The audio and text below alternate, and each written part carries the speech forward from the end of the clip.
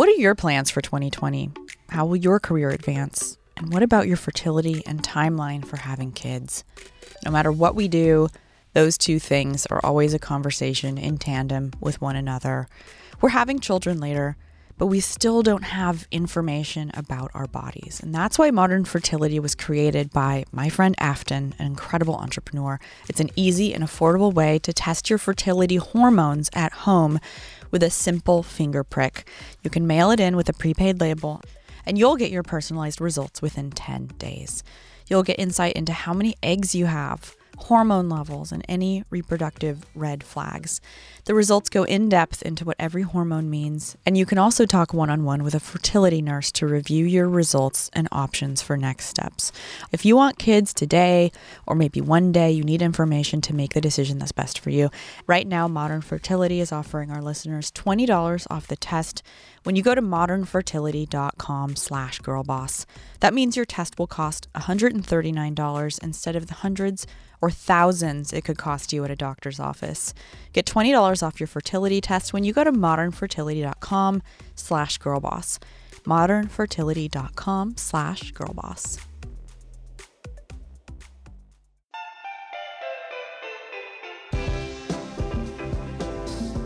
Hi, it's me, Sophia Amoruso, founder and CEO of Girl Boss. And this is Girl Boss Radio, the show for and about ambitious women exploring the wins, losses, and insights learned on the winding road to success.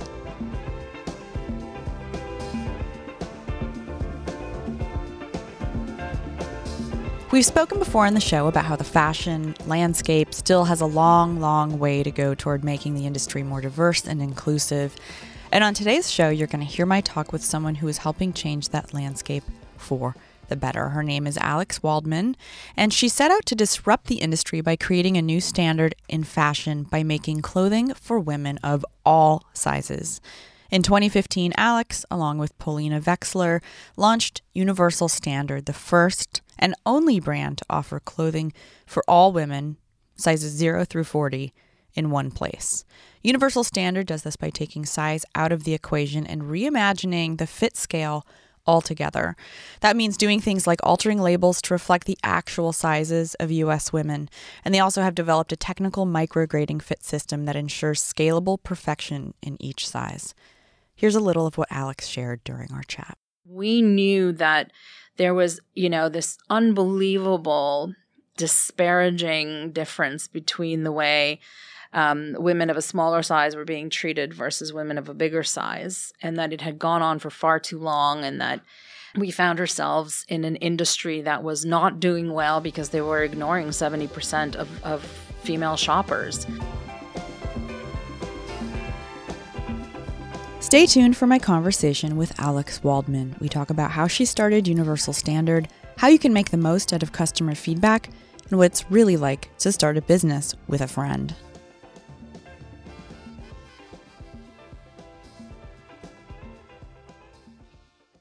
Alex, thank you for joining me on Girl Boss Radio today. It's a pleasure. Thank you. And I ask everybody who comes on this show what their first job was. And by first job, I mean, you're really accomplished, but by first job, I mean the non-accomplished job. So was it babysitting? Was it working in an ice cream shop? What were some of those early kind of crap jobs that you took on before you moved into your professional career? I worked at Kentucky Fried Chicken. Amazing. Yep. I could put together a bucket and a barrel and know the difference just by the weight in my hands. Yeah, isn't it amazing how the shorthand you get when you're working with your hands with any Yes. kind of like variety of products? I had that at Subway where it's exactly 6 olives on a 6-inch. Like that's it. Like, Yeah. And speaking of KFC, this Thanksgiving, I had a big plan for mashed potatoes, and then I forgot to buy potatoes. So I Postmated KFC potatoes, which are like the best mashed potatoes. Good to rely on. It's always there when you need it. Is there anything you learned from working at KFC that you've taken into what it is that you do today? Your first job is always important. It sort of, sets the bar that hopefully you'll be raising as you move along your lifespan. I guess it was the interaction with strangers, that social contract that you have with people who come in and expect something of you, and you're playing a role that you've been hired to play. It was an interesting, position to be in, because I was very young. I mean, I was just old enough to start working part-time. I was still in high school. So I think that was one of the things that was good to know. There was a process and there was a way of interacting, and it was like the social element to it. And you're super multilingual. When did that start? I don't know if I'm super multilingual. English, Russian, French, and Japanese. Is that true? Yeah. To various degrees, mind you. I mean, look, I was born in Russia, or Ukraine to be exactly accurate. So Russian was my first language, and my whole family kind of has a facility for languages, and I've always been interested in them. I love English. I mean, everything about the English language interests me. But then I lived in Canada, and I lived in Germany, and I lived in France, and I lived in Japan, and I lived in Russia afterwards as an adult. So I was sort of immersed in those environments, and that's where you learn best. And you were a journalist. I was a journalist, yes. Were you a multilingual journalist? I was not. Okay. I wrote primarily. I was a journalist at a Japanese national newspaper. I wrote in English, and I wrote for publications here, everything from Vice to WWD. What drew you to journalism in the first place? I think it's storytelling in general.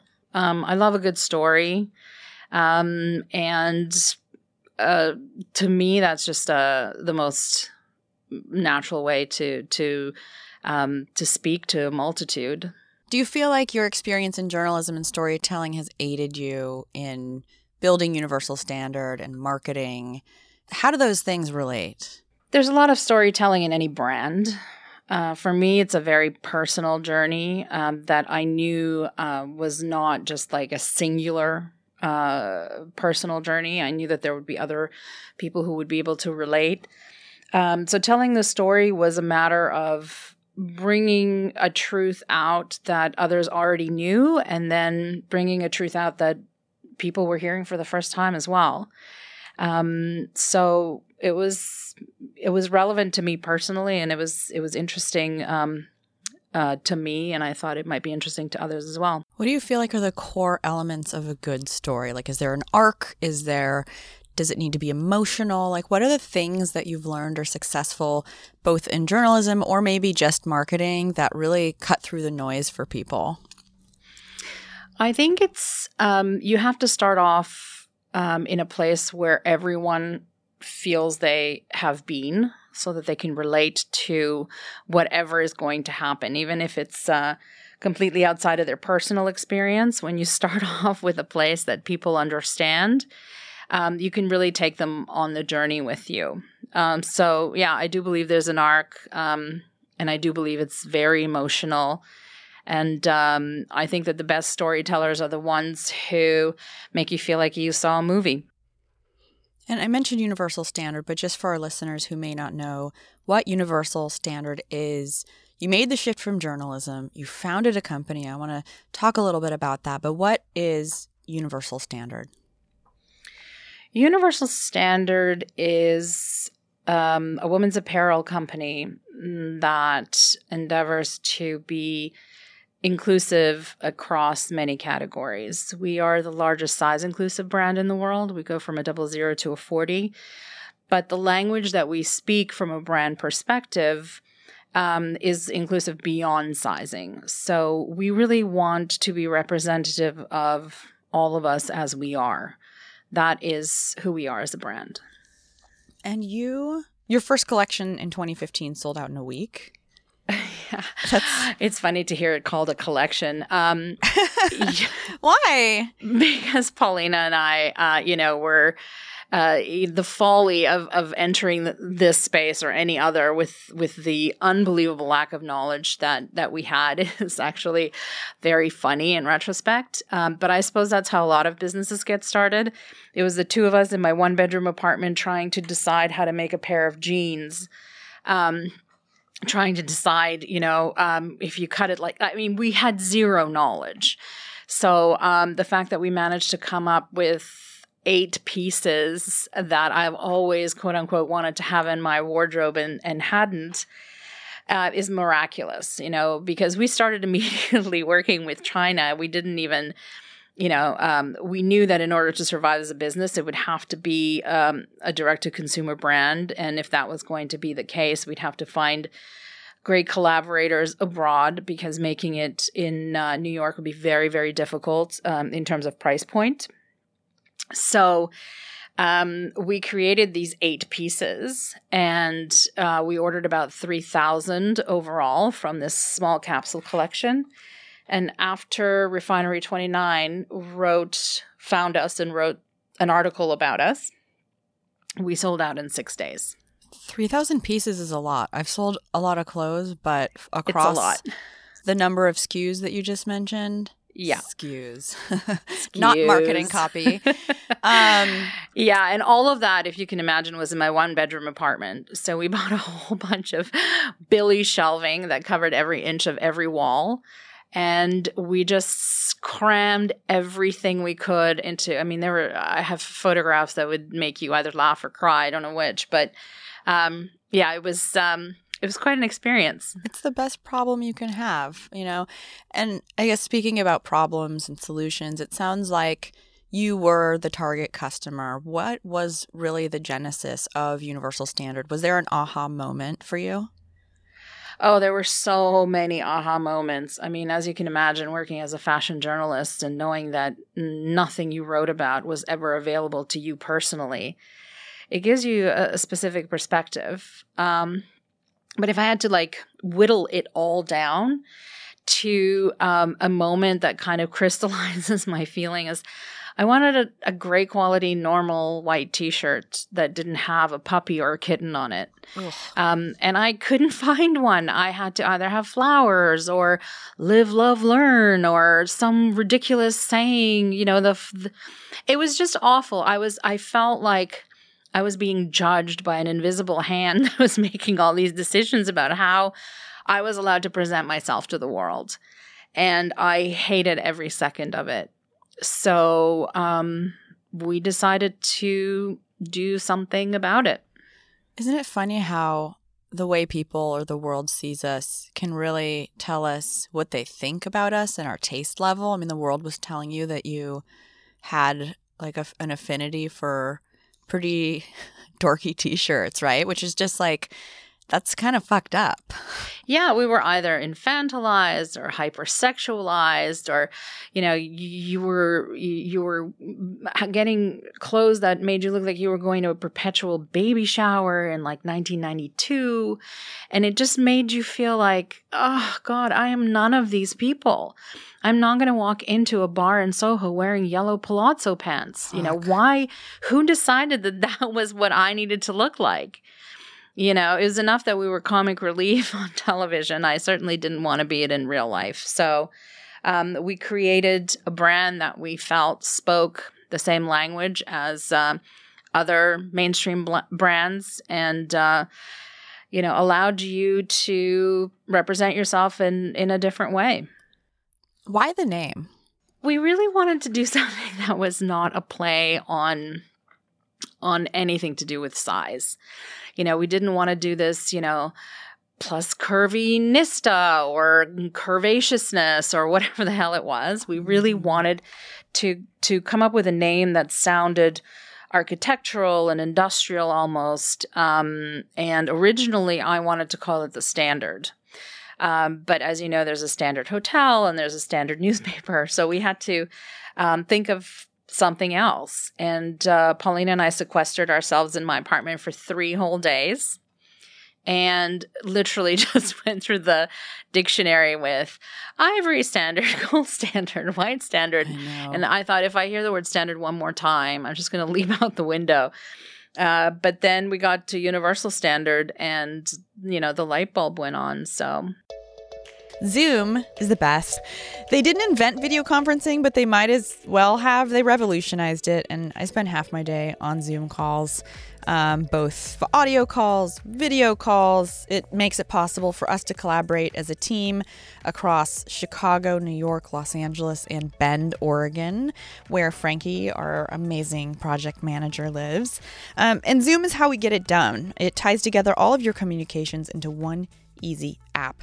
Group chat, webinars, and conference rooms all can zoom in to one another for seamless collaboration. Zoom is super easy to use. It's an enterprise-grade video conference room designed for instant collaboration with flawless video and audio, instant wireless content sharing, and a single tap of a button to start a meeting. And Zoom Phone works seamlessly from any devices as your business phone system to make and receive calls, capture call recordings, and easily elevate from phone call to video if the need arises. Zoom is used by millions to connect around the world. Why wait any longer? Visit Zoom online and set up your free account today. And meet happy with Zoom.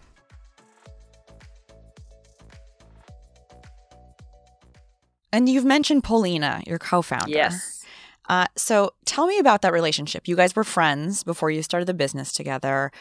Did you have to set boundaries in the beginning? How has your friendship stayed intact? How have you made sure you've had a healthy working relationship? Has it been challenging? It's funny. When we started talking to possible investors, what we realized was that people were not super keen on the fact that there were two of us. And which kind of surprised us. But, these were experienced people who had seen these kinds of things a million times before. And they're all like, what happens if you have this falling out? And we always said, we could not be more different as human beings. We are literally opposites in almost every conceivable way. The only thing that we have in common is our values. And I really believed then and now that is the magic formula. I trust Paulina completely. And I know that she trusts me. And the fact that we have such different views and perspectives on things actually gets us to the truth much faster, because we work it out by pulling in different directions, and then we wind up in a place that makes sense to both of us. So it's been great in that way. And there wouldn't be a business without her, aside from the fact that she's absolutely the engine that drives this whole thing.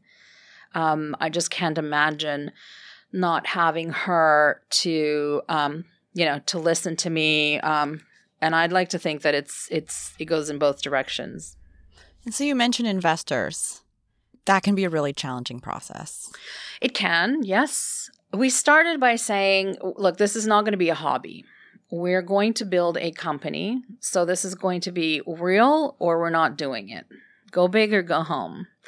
And that meant certain things. So the first thing we did was we committed a lot of our own savings to this, which were pretty substantial. Not a lot of people get to kick things off in the way that we did without having to depend on anyone else.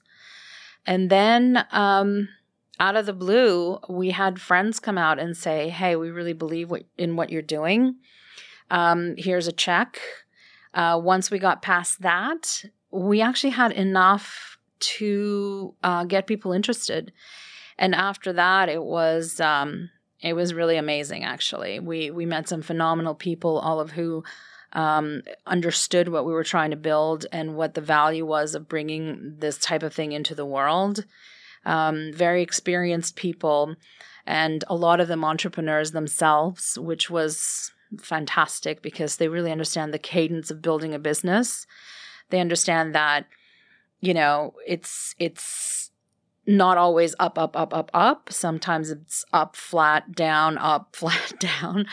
And you also have a lot of people who can introduce you to relevant producers and relevant makers and advisors. So it was phenomenal to get the incredible group of investors that we have now. And I appreciate your humility, but you've raised $8.5 million? Yeah, something like that. From the founders of SoulCycle, Net-a-Porter, Tom's, Sweetgreen, and Gwyneth Paltrow. Is that right?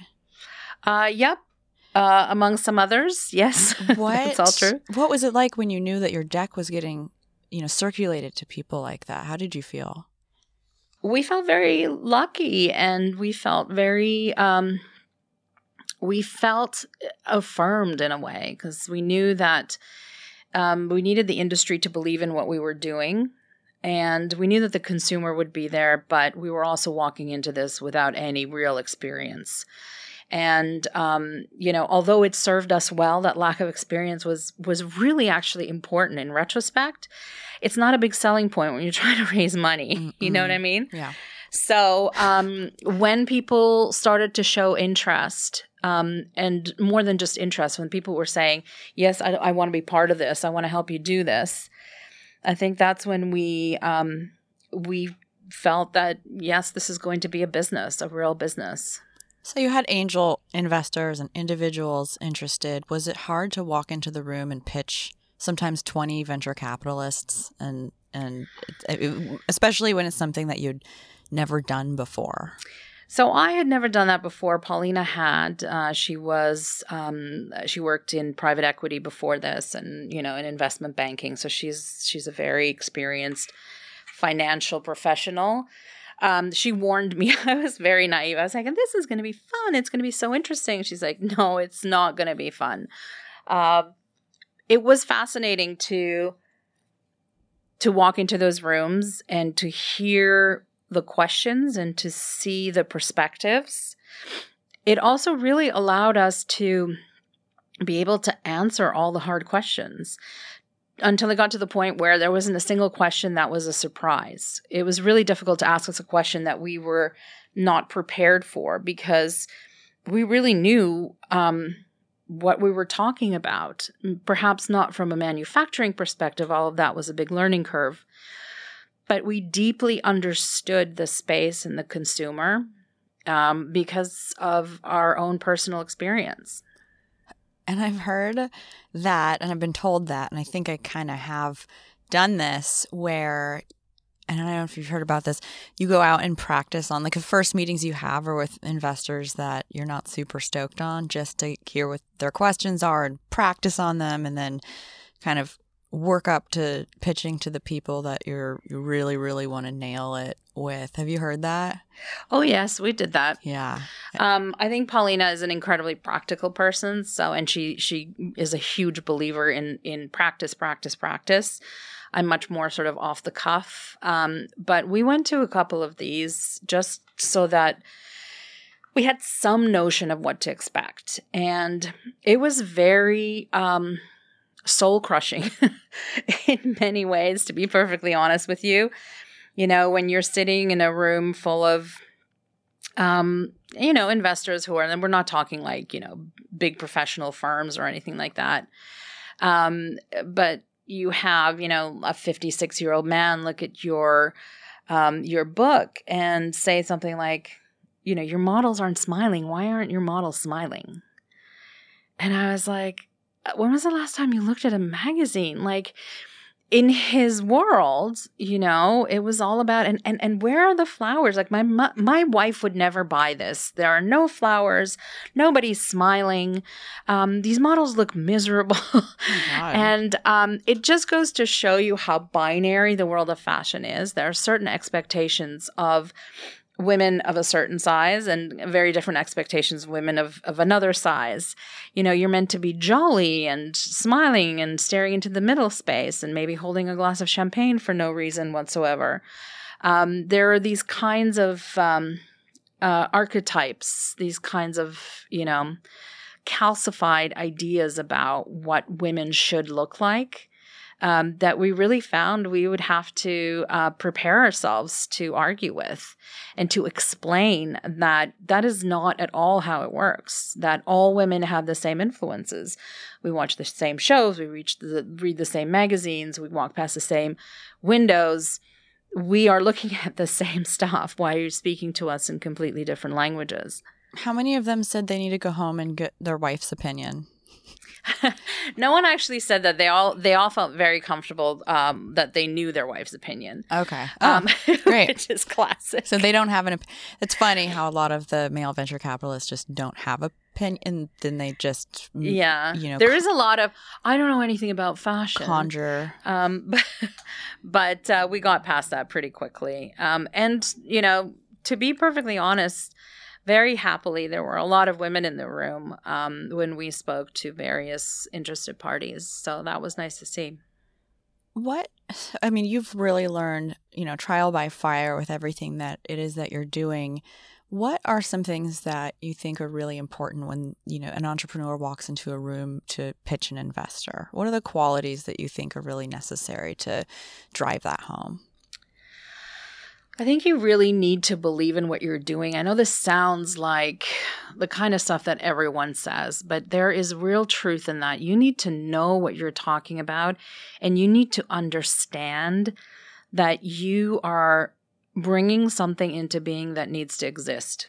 And you need to be able to explain why, even to people who don't necessarily agree with you.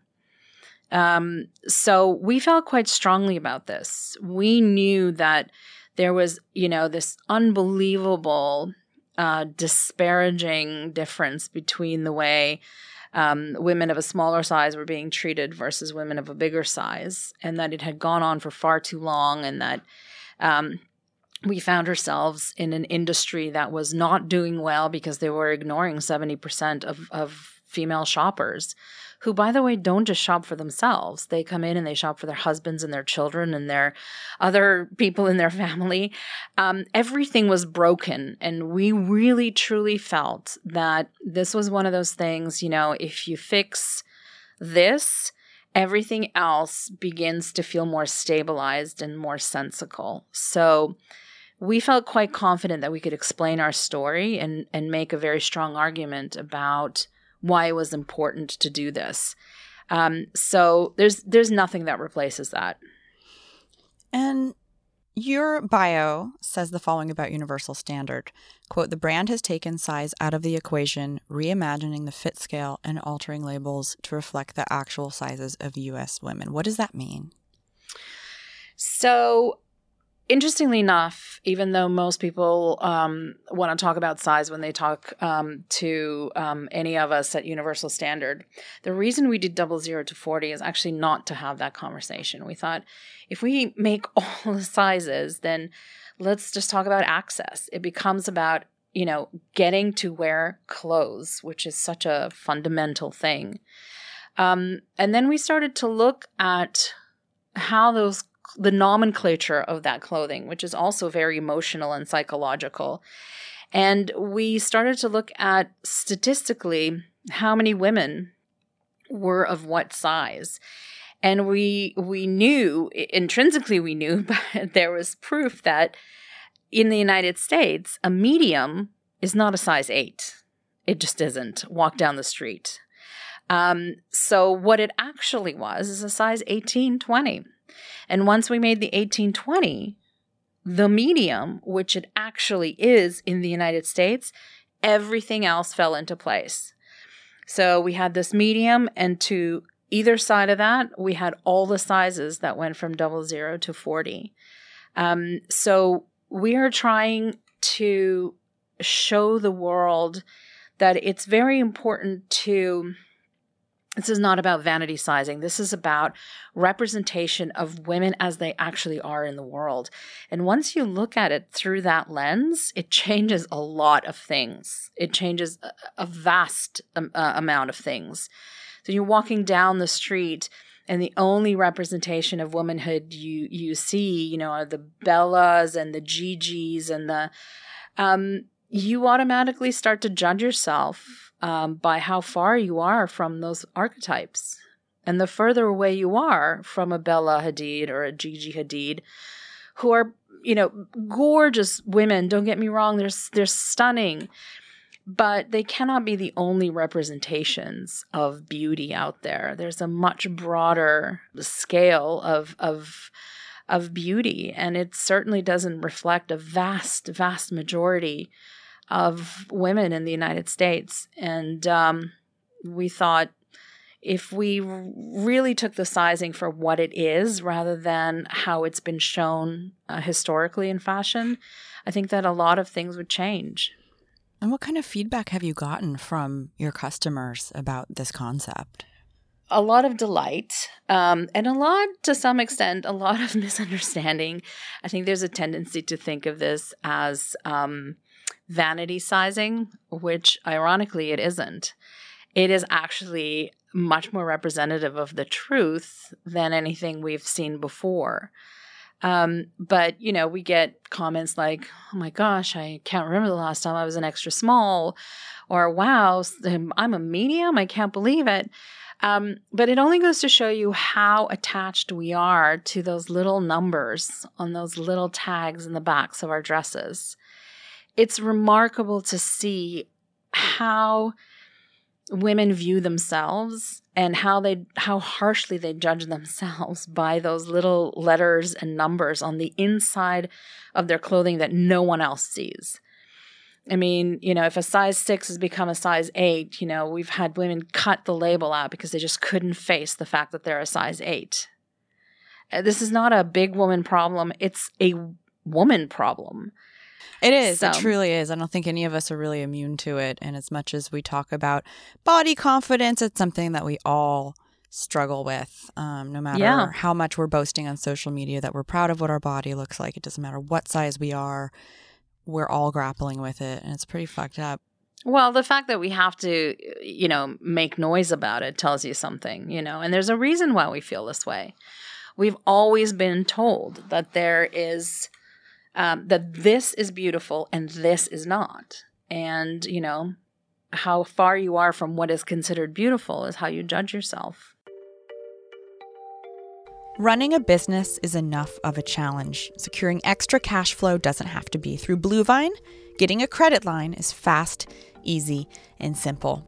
And if you don't know what Bluevine is, it's an easy, fast way to help support your business growth with a line of credit for up to $250,000. Whether you need money to offset upfront costs, secure inventory, or pay a surprise expense, Bluevine can help you and your business stay secure. There's no fee to set up your line of credit, and Bluevine never charges maintenance or prepayment fees. Applying is easy. Just go online to getbluevine.com/girlboss, fill out a few simple details, and you're done with your application within minutes. And seeing an offer will not affect your credit score. Once approved, funds can be received in as fast as 24 hours. Accelerate your business in ways that you can't otherwise with Bluevine. For listeners of the show, Bluevine is offering a special limited time promotion of a $100 gift card when you take out a loan or open a line of credit with Bluevine. Go to getbluevine.com/girlboss for more details. All you have to do is go to getbluevine.com. That's GETBLUEVINE.com/girlboss and apply. That's quick and easy, meaningful help to your business in as little as 24 hours. This promotional offer is subject to terms and conditions that can be found at getbluevine.com/girlboss. And another amazing thing that your company does is something called the Fit Liberty program, where, from what I hear, if your size changes after you buy the product, you can exchange it for your new size. How does that work? So we call it the Fit Liberty program, and it came about because we would have women come into our showroom. I mean, we're a direct-to-consumer brand, so most of our interaction is done through the computer. But once we started to open showrooms, one in Seattle, one in New York, we actually started to see the customers themselves. And we saw a lot of patterns repeating over and over. Women would look at themselves in the mirror and they would judge themselves so harshly. And it was like, oh, I started a diet yesterday, so I'm going to be Naomi Campbell in 2 weeks. That's the me I'm going to buy for. Or, you know what? I'm not going to buy this because this reflection that I see in the mirror is not worth it. I'm going to wait until I'm a better version of myself. And you could just see that bully beating the crap out of them, and recognize it yourself. I certainly did in myself. So we thought, how can we shut this down? Like, what do we need to do? And we thought, look, buy for the size you are exactly now. Change in either direction, gain weight, lose weight, whatever it is. You have a year. Wear it for a year, enjoy it for a year. If you find that it no longer fits for whatever reason, just return it and we'll give you your brand new size for free. Because these are really good quality clothes, this is not fast fashion, it has a second and a third life. So we decided to work with two fantastic organizations. One is called Dress for Success. The other is called First Step, which is part of the Coalition for the Homeless. And all of those things that come back to us through the Fit Liberty program go to those two charities that allow women to get back up on their feet and into the workforce and keep these clothes out of the landfills. And it just created this perfect little ecosystem. So we knew we had something that was worth pursuing. It sounds expensive. There's one thing that we've learned, and this goes across a lot of other things. A lot of the things that we do are expensive, but we have never, ever experienced that generosity is wasted on our customers. The amount of customer loyalty that these kinds of programs encourage is incredible. Our repeat purchases are through the roof. They're way outside of industry standards because people feel like, we take care of them, which we try very hard to do. And that's incredibly important in any business where you have, every business has a customer of some sort, which is, often you give something away to them. You have to be really generous. And then they realize what the value is that you're bringing to their life. Mm-hmm. Absolutely. And then they come to you and you don't have to market to them. Yes. There's nothing like generosity to make someone feel at ease, like they're not, we often get like, okay, well, what's the catch here? How does this work? What do I have to actually, and there's no catch. There's no catch. There's just peace of mind in the knowledge that you can be in whatever body you're going to be in and that you don't have to re-spend that money if it's a product that you really love because your body has changed. And in knowing that that's going to go and help someone else and in knowing that it's not going to be in a landfill, it just made sense across so many categories. That's good for the world, for your weight to fluctuate, which it does. It just does. It does for all of us. And we just started doing this for pregnant women as well. So we just thought, why do you have to buy pregnancy clothes? Why don't you just buy clothes for when you're pregnant? We have amazing fabrics. We have wonderful stretch, and we have the Fit Liberty program. So why not take advantage of it during this particular time of your life? Yes, there is customers coming to you and generosity, but first you have to get their attention. How have you marketed this brand? How do people find you? How do you find them? How do you target the woman who is the right woman for, which is really kind of every woman, it sounds like, a universal standard? Well, to be honest with you, to this day, our best marketing technique is still word of mouth, because when somebody likes something, they're just going to tell someone else about it. So as we get more sophisticated and the company grows, of course, we invest in marketing. But primarily, it has to be the reputation of the brand and the fact that people love it. That's really how people learn about the brand. There's so much to learn when you become an entrepreneur and so much more to learn when you don't have an MBA or you didn't come up in an entrepreneurial world or no one's really groomed you for that. You made the leap from journalism to entrepreneurship, which is, and fashion, which is pretty huge. What have you learned about managing people and building teams What were your conceptions when you founded the company? What have you learned over the years that leadership really means? I think we've learned that this is probably the most difficult part of building a business, that the people you bring on board to help you do that are everything. And that, perhaps the people that you hire when you're a $2 million business are not the people who are going to take you to the $50 million business mark. But everything else you can learn. But bringing the right people on board is a real partly skill, partly chance. We've been incredibly fortunate. And our biggest secret for that really has been to hire smart people, because we believe that you can learn anything if it's explained properly. Obviously, now that we've reached a certain level with our company, we're bringing on board true professionals, C-suite level, CMO, COO, and it's changing the business. It's changing what Universal Standard is, how it looks, how it operates, and it's a revelation. It's been fantastic to see. Every year as an entrepreneur, CEO, your job description completely changes. What was it like 2 years ago versus what it's like today? I think 2 years ago, it was a lot more trial and error. Now that we have some incredible professionals on board, it becomes much more about, the creative vision being close to what I might envisage it to be, rather than flapping about a little bit and seeing how something might or might not work. There's a lot more certainty to it, and there's a lot more skill. I mean, the people who are working for us now are really and truly amazing at what they do. And there's so much trial and error, right? There's so much with everything in life, right? Not just entrepreneurship. And we hope that we continue committing errors that we can it's very true. Continue to learn. What is your largest error been over the course of your career? I was recently asked that. I'll tell you what my biggest lesson has been.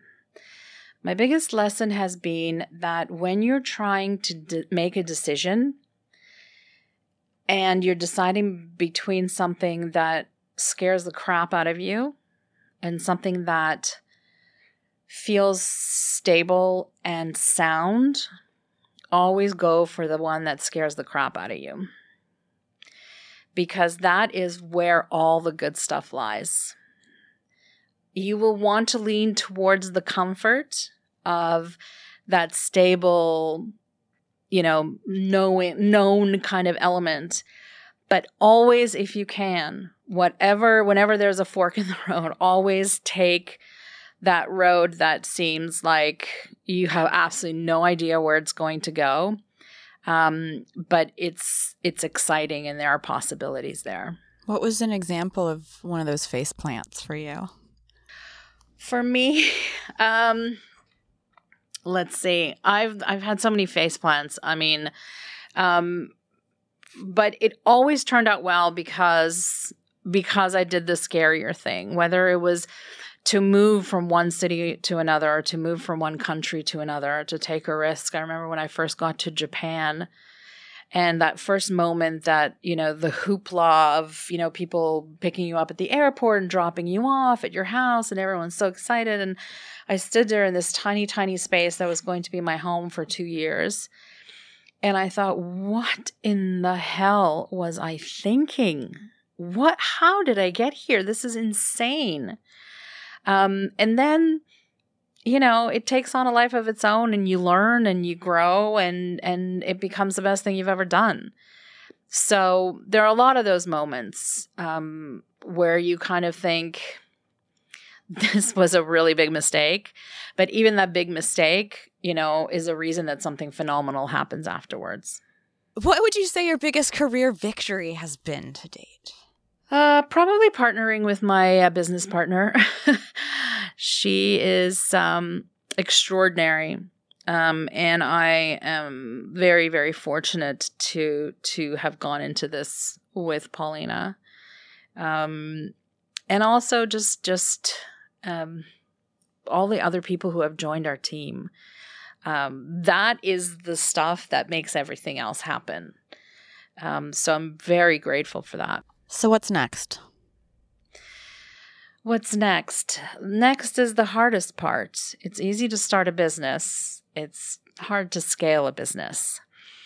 So we are really going to concentrate on becoming the best at what we do, and then make sure that there is more newness and more revolution, which is something that we bring to the market. I really want, this is not about size. This is about access. And all of the things from Fit Liberty to See It in Your Size, which is another thing that we kind of invented, which is now being adopted by a lot of different companies. I think that all of those things leading from the front are going to be industry changing. And I think that all brands that can see that writing on the wall are going to be the ones that make it through. And those that take too long to consider the risk in it are going to have a hard time catching up. Well, that sounds like success to me, but we all have different versions of success, right? And it changes. Absolutely. What we consider success for ourselves today is different, hopefully different than what it is that we consider success in our lives tomorrow. What is success? What does it mean to you right now? Right now, it means, to be perfectly honest, I think right now it means just becoming part of mainstream culture or culture changing point of the spear sort of thing. We really want people to think of Universal Standard as a brand that has come into a space in order to really fix something that is broken. And that can be done in a million different ways, and everyone can participate, and it's a win-win for absolutely everyone involved. But we are going to continue waving that flag and saying things have to change, here's how you change them, whether it's by working with J. Crew or our collection with Adidas or our work with Goop or whatever it is. We want to bring newness to the space in a way that reflects what is coming, this new normal that is much broader in terms of what's attractive and what's interesting and what can be done, because it really it includes all of us. It's not just the few unicorns that have been pedestalized until now. Girl boss moments have been a thing here on Girl Boss Radio for a long time. And a girl boss moment is just a time in your most recent kind of history that you're really proud of. And it could be professional, it could be personal, it could be tiny, it could be I bought new sneakers and it made me feel great and they're clean. Or it could be, we partnered with J. Crew, which is incredible. What was your most recent girl boss moment, Alex? I suppose one of the things that still boggles my mind is that we have 5 stores across the country. It feels like we started this yesterday, and we've created these amazing community spaces. And when I see all the goings on in those spaces and all the people who get involved and do amazing things, it never fails to surprise and delight me that we've created something that people can participate in so wholeheartedly. It's incredible when, in fashion, when you sell direct to consumer, when you sell only online, that you're making people happy. They're buying your product, but you never really get to see them experience it or try it on and look at themselves in the mirror, walk out of the store with a bag that has your name on it. And once we did that at Nasty Gal, I'm sure it feels the same for you. It's just so gratifying to really put faces to these orders, which can sometimes just feel really inhuman, and being able to see and touch and talk to your customer and get their feedback all day, every day is like a really special thing. And what you're doing is really hard. So I just want to congratulate you on everything that you've achieved. I absolutely love Universal Standard, and I learned a lot on today's episode. So thank you so much for joining me today. Thank you so much. It's been a pleasure.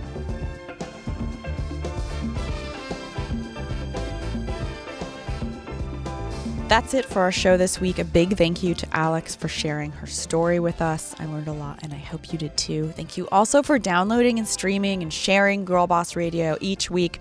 I love to see your Insta stories and screenshots. I share them. The Girl Boss account shares them, and love seeing all of your comments on social as well. So be sure to share your love of Girl Boss Radio.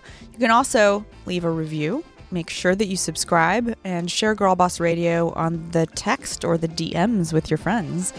Okay, that's it from me. I'll talk to you next week.